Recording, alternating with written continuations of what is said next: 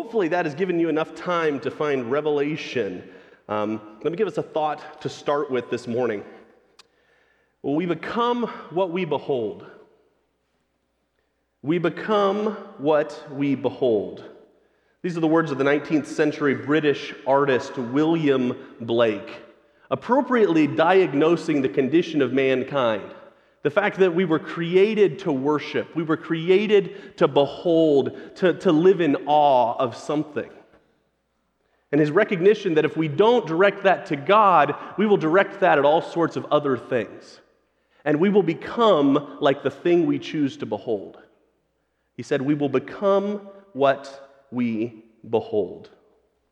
Over the last couple of months, we've looked at the 7 churches in Revelation. These 7 churches had all sorts of different issues. No two were alike. But I would argue that most fundamentally, all 7 of the churches, like all of us, have a vision problem. We have a problem with what we focus our eyes and attention on. And so this morning, as we walk back through some of Revelation and look at some new parts of the book, I would encourage us to be asking a couple of questions. Which of the 7 churches do I resemble? Which of the 7 churches do I resemble? Which of the 7 churches do we as a church resemble? And then asking the question, why? Why do I resemble that church? What am I beholding that makes me resemble that church? Let's pray before we dive into this last message. Father, we just come before you, praising you. The words of that last song, we behold you. Lord, what a gift it is to be in your presence as your people. Lord, we thank you for the fact that you've revealed yourself to us in your word, that you've spoken, and that we've had the chance to hear you and know who you are. Father, we thank you for the gift of your Son, for the fact that we can be in relationship with you because of his blood on our behalf. Lord, as we seek to understand your word this morning, I ask that your Spirit would enable us to hear the message. Lord, that you would speak through your word through me this morning to encourage your people, to glorify yourself, to exalt the name of your Son. So, Father, just guide our time together. We commit it to you in Christ's name. Amen. Well, if you've been with us over the last few weeks, you know that in nearly every message that I have personally preached, I have gone over time. So I'm going to be shifting approaches a bit this morning. Rather than trying to take a shorter passage in the hope that that means I will preach within the time I have, I'm going to take 5 chapters and try to be under 40 minutes. Bear with me here, okay? We're going to do our best, I promise. We're going to be looking at Revelation 1 through 5. Don't worry, we're not going to exhaust that section, but we want to be looking at that as we wrap up this Dear Church sermon series together. And as Providence would have it, and I didn't anticipate this going into the sermon series, I'm actually going to be using the same outline this week for the first 5 chapters of Revelation that I was using every week as we looked at each of the letters to the church. In chapter 1, we're going to see the address of the letter. We're going to see who the letter is to, because I think John frames the whole book in much the same way that each of the individual letters is framed. In chapters 2 and 3, we're going to see the aim of the letter. What is the point? What is being said to these churches and to us? And then lastly, in chapters 4 and 5, we're going to look at an assurance that Christ gives to his churches. The address, chapter 1, the aim, chapter 2 and 3, and the assurance, chapters 4 and 5. And we're going to try to wrap up these last 8 weeks and put a bow on our study in Revelation here a bit. Let's dive in. We got a lot to get through. The letter's address. Note that the letter is written to the 7 churches in Asia. We see that in verse 4. Now, we're going to do a little bit of review here, so stick with me. You know some of what I'm going to say here, okay? Verse 4a, we see John to the 7 churches that are in Asia. Not shocking. This study is about the 7 churches. We skip down to verse 9 through 11 of chapter 1, and we read, I, John, your brother and partner in the tribulation and the kingdom and the patient endurance that are in Jesus, was on the island called Patmos on account of the word of God and the testimony of Jesus. I was in the Spirit on the Lord's day, and I heard behind me a loud voice like a trumpet saying, write what you see in the book and send it to the seven churches, to Ephesus and to Smyrna and to Pergamum and to Thyatira and to Sardis and to Philadelphia and to Laodicea, which we talked about last week. We know these are the seven churches that this book is addressed to, but we also know, because of, like all Scripture, the book of Revelation is not just for the original audience, it's also for us. Look back at verse 3, we read this: "Blessed is the one who reads aloud the words of this prophecy, and blessed are those who hear and who keep what is written in it, for the time is near." And so the book of Revelation starts off by saying this letter is addressed to the seven churches, but this letter is also addressed to the churches throughout time. There's a blessing available to everyone who reads aloud this book. But I would also say there's a warning meant for everyone who reads aloud this book. And that's what we've studied over the last few weeks. We've looked at these seven churches. We've said, what did Christ say to these seven churches? Again, this is by way of review. Hang on, let me tell you something else you already know. In verse 4 and 5, we read who the letter is from. "Grace to you and peace from him who is, and who was, and who is to come, and from the seven spirits who are before his throne, and from Jesus Christ, the faithful witness, the firstborn of the dead, and the ruler of the kings on earth." We see all three members of the Trinity included as we get this letter written from God to his seven churches. And much like each of the individual letters that we've seen, Ephesus and Pergamum and Thyatira, this book begins with a description of Christ as well. Did you pick up on the three ways that Christ describes himself at the beginning of the book of Revelation? We've talked about this a while back, but it's been a little while. We see three descriptions of Christ in the first chapter of Revelation, and these are three critical things for us to remember as we look at the rest of this book. Look at verse 5 through 8. We see the first description. "To him who loves us and has freed us from our sins by his blood, and made us a kingdom of priests to his God and Father, to him be glory and dominion forever and ever. Amen." But keep reading. "Behold, he is coming with the clouds, and every eye will see him, even those who pierced him, and all tribes of the earth will wail on account of him. Even so, amen." But keep reading. "I am the Alpha and the Omega, says the Lord God, who is and who was and who is to come, the Almighty." John starts off his letter by writing who Christ is. He writes this description of Christ at the beginning before talking about the seven churches that he's addressing. What we see here in this description of Jesus shouldn't be unfamiliar to us because it forms the basis of what we've seen in each of the seven churches. We see Christ as the eternal sovereign and final conqueror of the world. Did you see that in this description? Jesus creates a people. He is a faithful witness. He has dominion forever, but he will come in the clouds and the earth will wail on account of him because he is the Alpha and the Omega. We see this vision that John writes of Christ as the eternal sovereign and the final conqueror of the world. We've talked about that in many of the churches, but we have to remember that as we go through the rest of the book. We also see another description. We see what John saw in verses 12 through 16. "And I turned to see the voice that was speaking to me, and on turning I saw 7 golden lampstands, and in the midst of the lampstands one like the Son of Man, clothed with a long robe and with a golden sash around his chest. The hairs of his head were white like white wool, like snow. His eyes were like a flame of fire. His feet were like burnished bronze refined in a furnace, and his voice was like the roar of many waters. In his right hand he held 7 stars, and from his mouth came a sharp 2-edged sword. His face was like the sun shining in full strength." What a vision of Christ at the beginning of this letter. John, in this vision, turns and sees Christ, and the only way he can describe it is with a whole bunch of descriptions. But this should be a familiar theme as well, because this is the image of Christ as the righteous judge and holy warrior. We've talked about this with a number of the churches. Christ is the righteous, all-knowing, all-discerning judge, and he also comes as a holy warrior, bringing judgment first on his people and then on the world. But there's one final description of Christ that we have to note here before we move into the 7 churches, and that's found in verses 17 and 18. In addition to Christ as the eternal sovereign and final conqueror, in addition to Christ as the righteous judge and holy warrior, we read, "When I saw him, I fell at his feet as though dead." Appropriate response, by the way. But he laid his right hand on me, saying, Fear not, I am the first and the last, and the living one. I died, and behold, I am alive forever, and I have the keys of death and Hades. John falls on his face at the description of Christ as the righteous judge and holy warrior.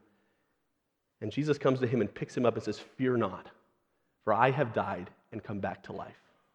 Here we see Christ described. What John heard is Christ as the perfect substitute and master of death. Christ is the eternal sovereign and final conqueror. He is the righteous judge and holy warrior, and he is the perfect substitute and master of death. And the rest of the book of Revelation has to be read in light of these three descriptions of who Christ is. These themes come up again and again and again in the book of Revelation, and they're incredibly relevant for each of the seven churches. Because like each of the letters we've studied so far, the letter of Revelation begins with an incredible description of Christ.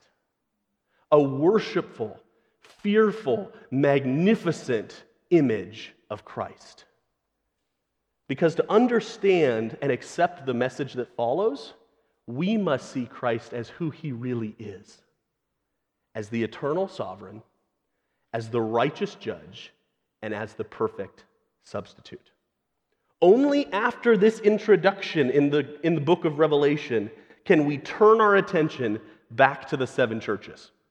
Now again, I'm going to review here a bit. Don't worry, we're not going to read through and re-preach all of the seven churches, but I want us to take a moment and I want us to slow down.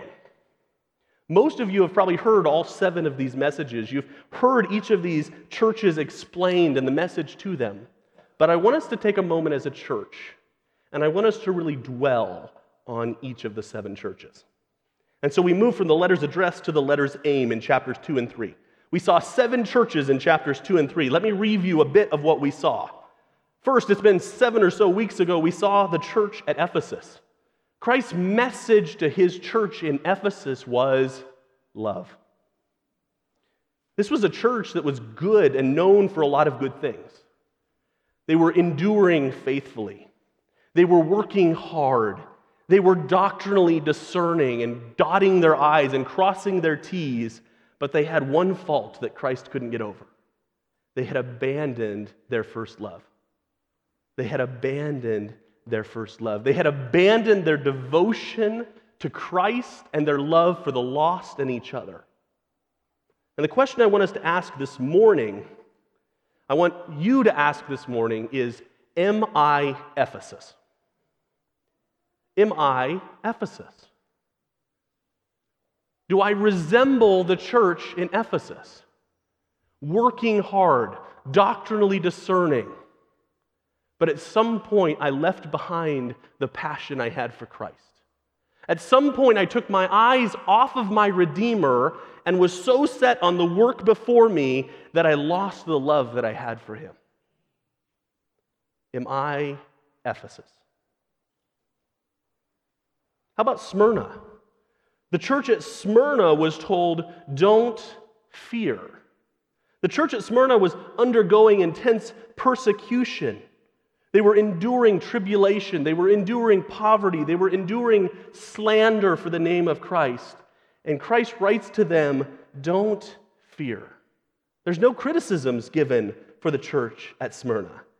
And yet there is a temptation to be fearful. So let me ask again. Are you Smyrna this morning? Are you Smyrna? Do you find yourself consumed with the fear of what's coming from the outside? Are you fearful for our country? Are you fearful for our church? Are you fearful for your family? Are you fearful of what's coming in the future? Are you taking your eyes off of Christ and looking at all of the things to be afraid of in the world? And are you tempted to be afraid? Are you Smyrna? Are we Smyrna? Church number 3, Pergamum. Christ's message to the church at Pergamum was don't compromise. Don't compromise. This was a church that was faithful to Christ, that was keeping the faith, but they had compromised doctrinally to the culture. Are we Pergamum? Are you Pergamum this morning? Do you find yourself infatuated with the things that this world loves? Do you find yourself looking around and wishing that the church would look more like the culture? Middle schoolers, high schoolers, kids. It is so easy growing up in the church to think that what the world has outside is better than what we have inside. I grew up in the church. It is so easy to think, I wish I had that. I wish I had that experience. I wish I could go to those things. I wish I could do those things. To long to look like the culture. But Christ's assurance is that stuff is false idols and false hope. All of those things in the culture that we long for, that we wish we could participate in, Christ says that's not better for you.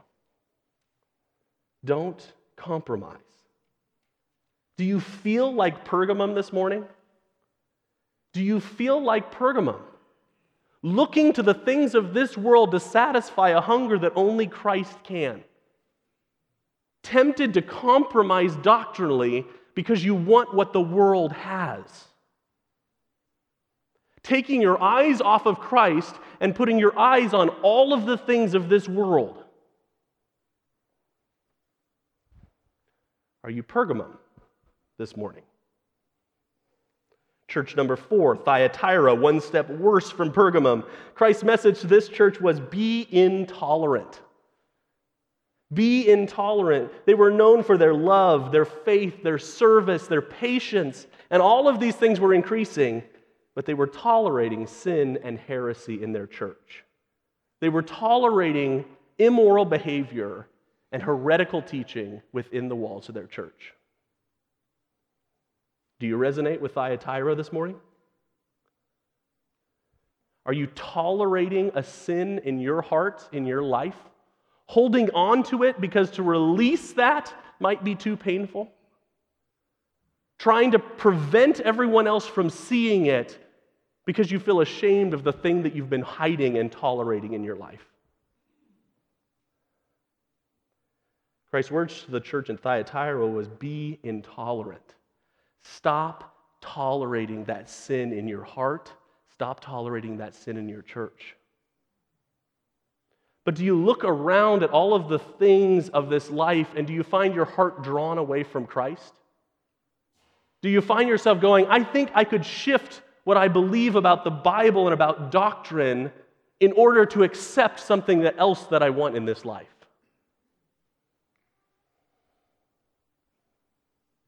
Are you like Thyatira this morning?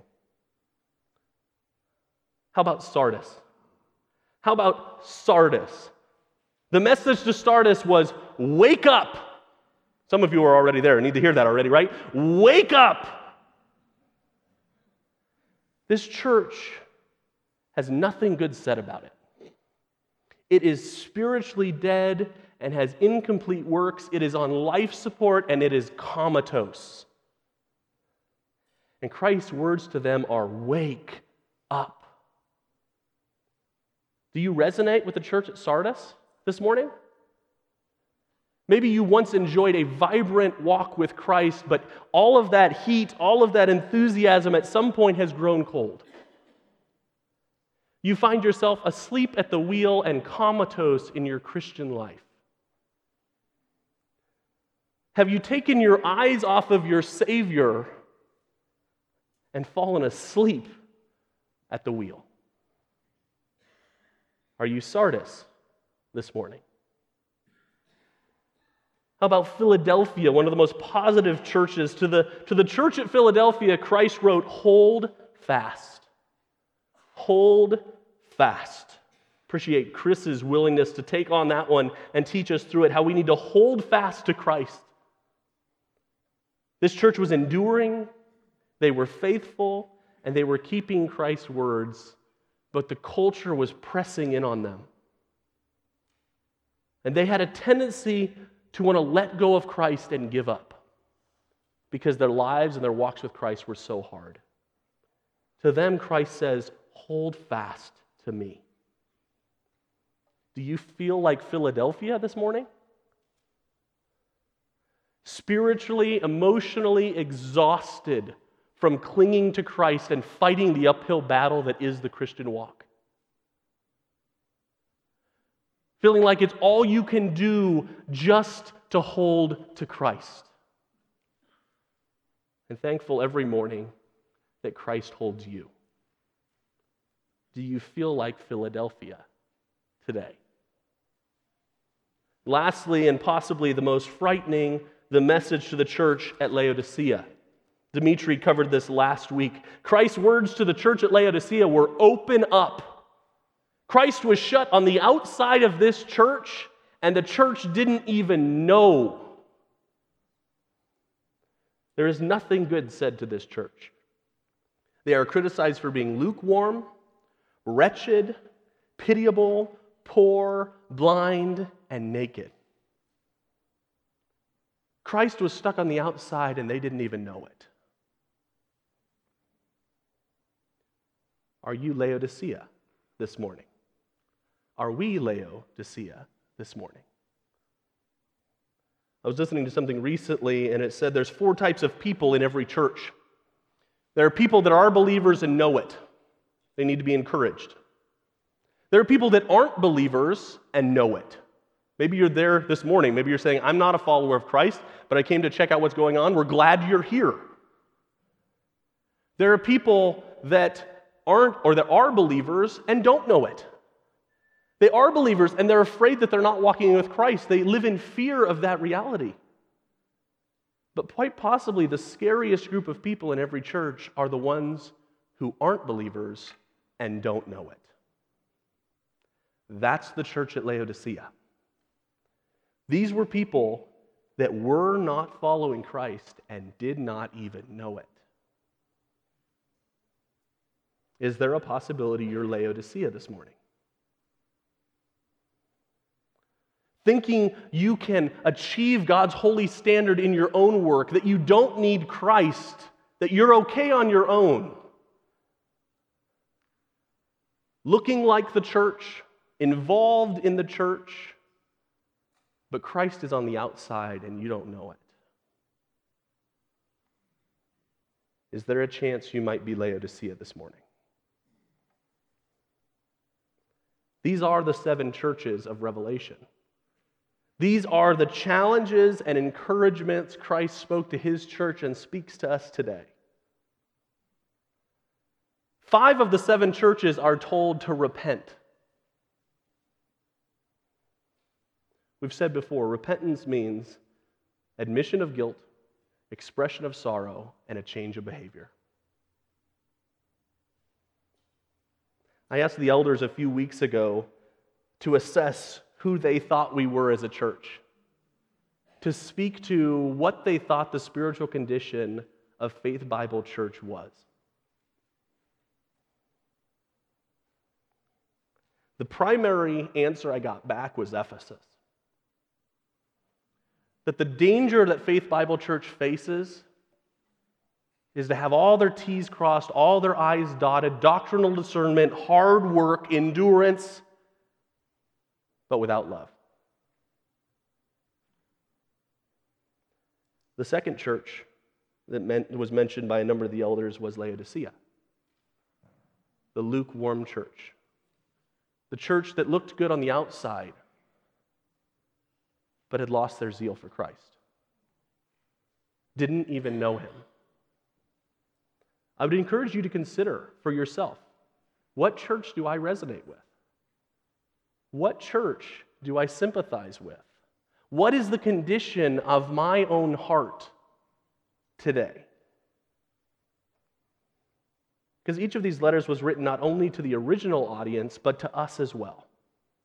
To encourage us and to warn us of the personal and corporate pitfalls while we wait for Christ to return. These are the dangers that every church throughout history has faced. So which church do you resemble? Which church do we resemble?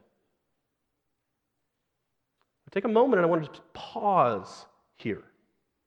Because I don't want us to move forward without you having in your mind a church that you think is specifically applicable to you. Which church? Which encouragement from Christ?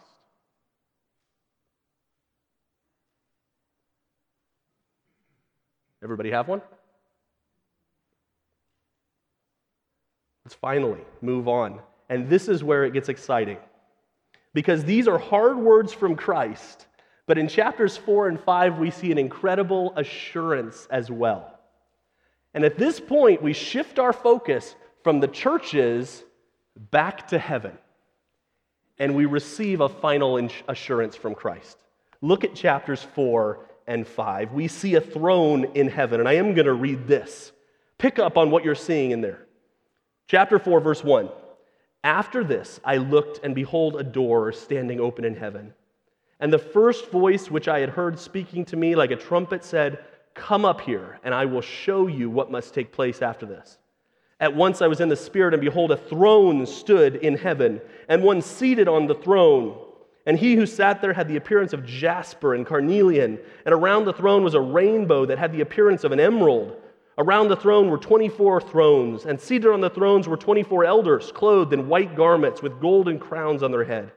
From the throne came flashes of lightning and rumblings and peals of thunder, and before the throne were burning 7 torches of fire, which are the 7 spirits of God.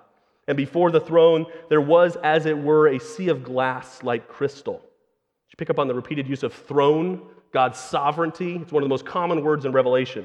And around the throne, on each side of the throne, are 4 living creatures full of eyes in, front, and behind. The first living creature like a lion, the second living creature like an ox, the third living creature with the face of a man, and the fourth living creature like an eagle in flight.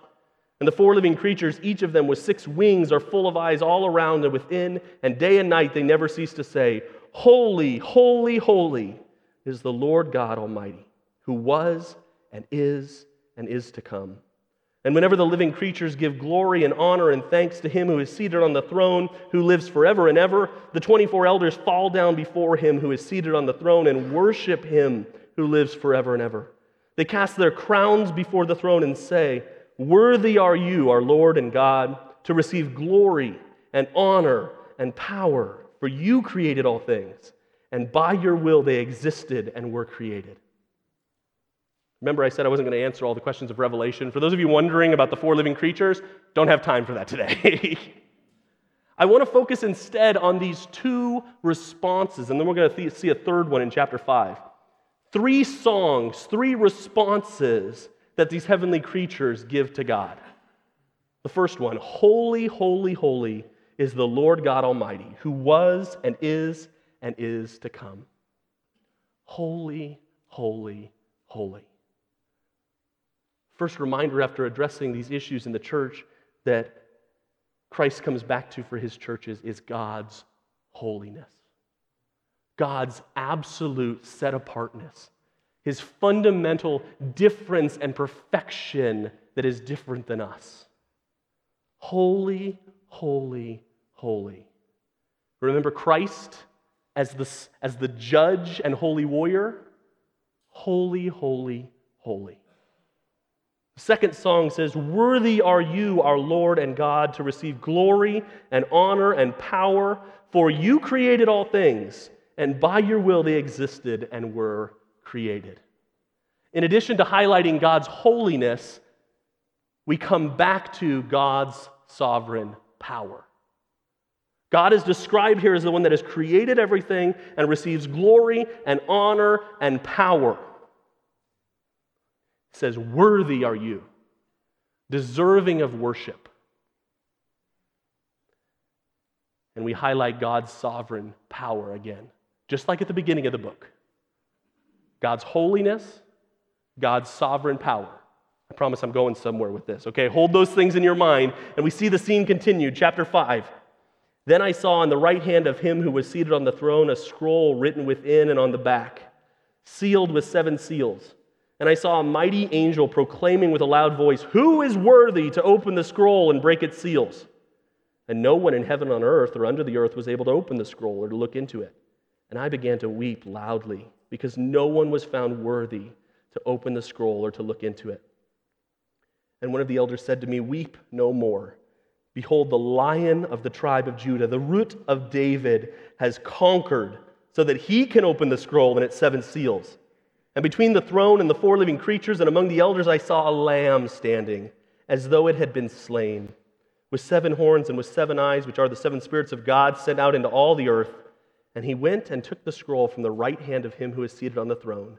And when he had taken the scroll, the 4 living creatures and the 24 elders fell down before the Lamb, each holding a harp and a golden bowls full of incense, which are the prayers of the saints. And they sang a new song, saying, "Worthy are you to take the scroll and to open its seal, for you were slain, and by your blood you ransomed people for God from every tribe and language and people and nation, and you have made them a kingdom of priests to our God, and they shall reign on the earth." One song highlights God's holiness, one song highlights God's sovereign power, and this last song highlights Christ's substitution and victory. Sound familiar? The same 3 things that were highlighted at the beginning of the book come back to in chapters 4 and 5. God's holiness, God's sovereign power, and Christ's perfect substitution and victory over death. Why? Why is it that we need to start the letter, and after hearing these 7 churches, need to come back to this theme? I think the heart of the issue is that we have a vision problem. We have a vision problem, just like the 7 churches had a vision problem. We see 3 songs addressing 3 issues, 3 things that we tend to forget as Christ's New Testament church as we wait for him to return. First, we miss God's sovereign power. As amazing it is to think that we live in a world created by God and held together moment by Christ's sovereign will, we forget that God is sovereign. In our lives, in our churches, in our day in and day out living. And we need to be reminded of God's sovereign power. The second thing we miss is we miss God's perfect holiness. Even as a New Testament church, we tend to forget that God is perfectly holy. And as a result, we forget just how offensive our sin is to God's perfect holiness. And so we're able to downplay our sin and minimize our sin because we have downplayed God's holiness. And thirdly, we miss the gospel. We miss what Christ has done for us. Because either we lower God or we elevate ourselves, we miss the chasm that Christ has filled with his blood. And so John, God through Christ, through John writing here, reminds us that Christ is the only one worthy to take the scroll. For he was slain, and by his blood he ransomed a people for God, from every tribe and language and people and nation. And you have made them a kingdom of priests to our God, and they shall reign on the earth. He takes them back to Christ's work, to Christ's perfect substitute and his victory over death. And this was the issue. One of these 3 issues was at play for every single one of the churches, was it not? Smyrna and Philadelphia were tempted to have a sovereignty issue. Smyrna looking at the persecution around them, Philadelphia feeling the pressure of the world. Both were tempted to take their eyes off of their Redeemer and look at their circumstances, to make their circumstances big and their God small. And their temptation was to forget God's absolute, powerful sovereignty. The church at Pergamum, Thyatira, Sardis, they had a holiness issue. They had forgotten Christ's perfect, absolute holiness. And so they had minimized their sin, and they had said, doctrine doesn't really matter. We don't have to worry about our sin because God's not really that holy. They had a holiness issue. Ephesus, Laodicea, they had a gospel issue. They had forgotten the significance of the gospel. Ephesus, in their endeavors to work and to strive and to have doctrinal discernment, had totally forgotten the love that should be inspired by what they had been forgiven by. Their passion for Christ had dwindled because they had forgotten the joy of their salvation. Laodicea probably never knew it. They had so minimized God's holiness and so maximized their own effort that they didn't even think they needed the gospel. Ephesus and Laodicea both had a gospel issue. So the question for us here this morning is, what church do you resemble? What church do we resemble? Think back to the church you had in your mind when we went through chapters 2 and 3. Now, what does that tell you about where your focus is? What does the church you resemble tell you about where your focus and attention is? What is occupying your attention rather than Christ? What are you beholding rather than Christ? Some of you may be familiar with the Westminster Confession. It asks the question, what is the chief aim of man?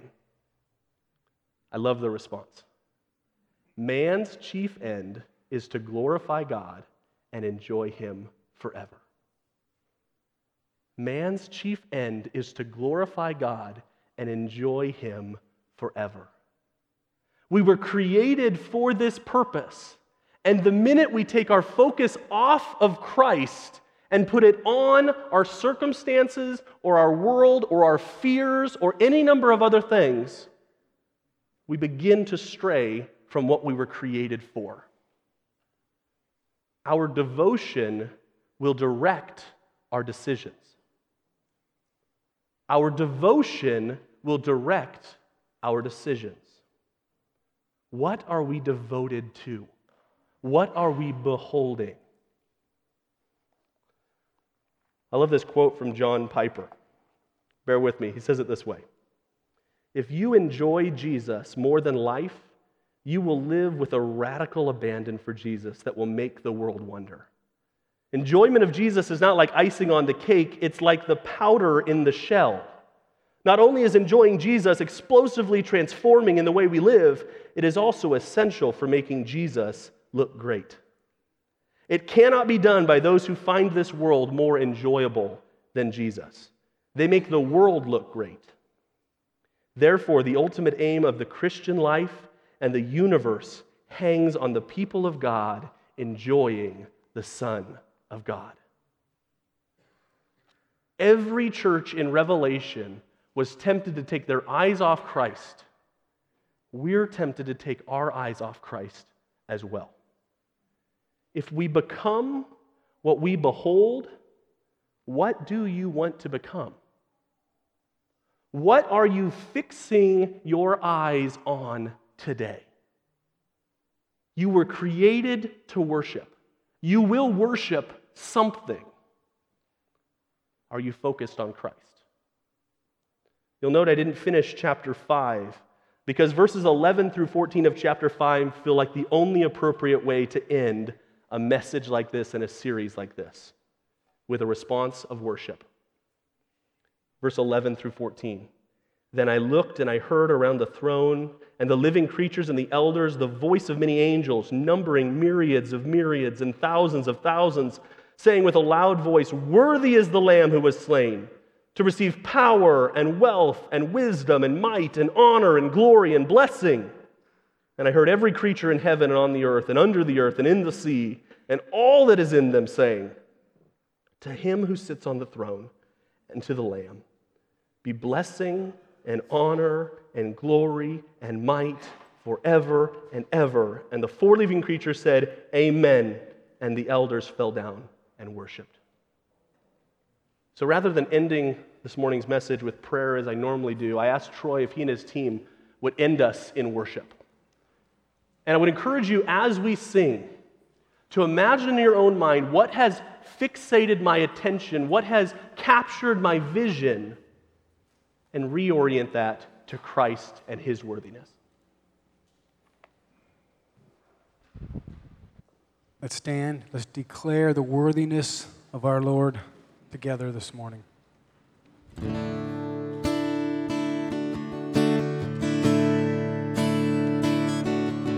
Do you feel the world is broken? We do. Do you feel the shadows deepen? We do. Do you know that all the dark won't stop the light from getting through? We do. Do you wish that you could see it all made new? We do.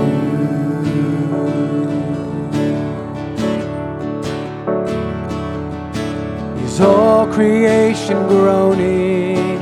It is. Is a new creation coming? It is. And is the glory of the Lord to be the light within our midst? It is. It is good that we remind ourselves of this. It is.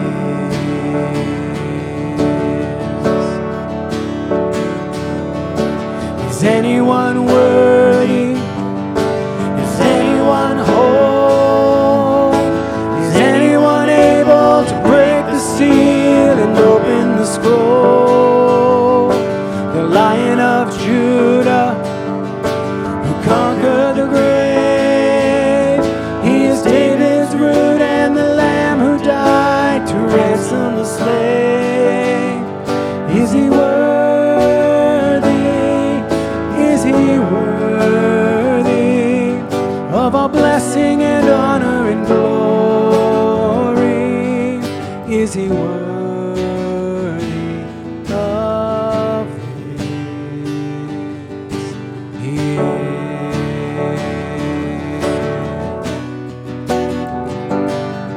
Does the Father truly love us? He does. Does the Spirit move among us? He does. And does Jesus, our Messiah, hold forever those He loves? He does.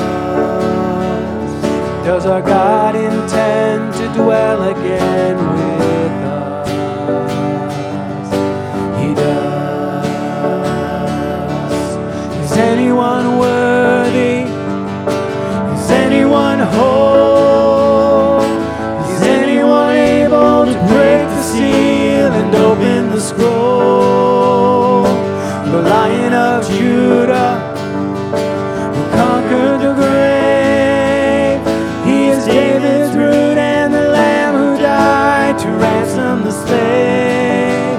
From every people and tribe, every nation and tongue, He has made us a kingdom and priests unto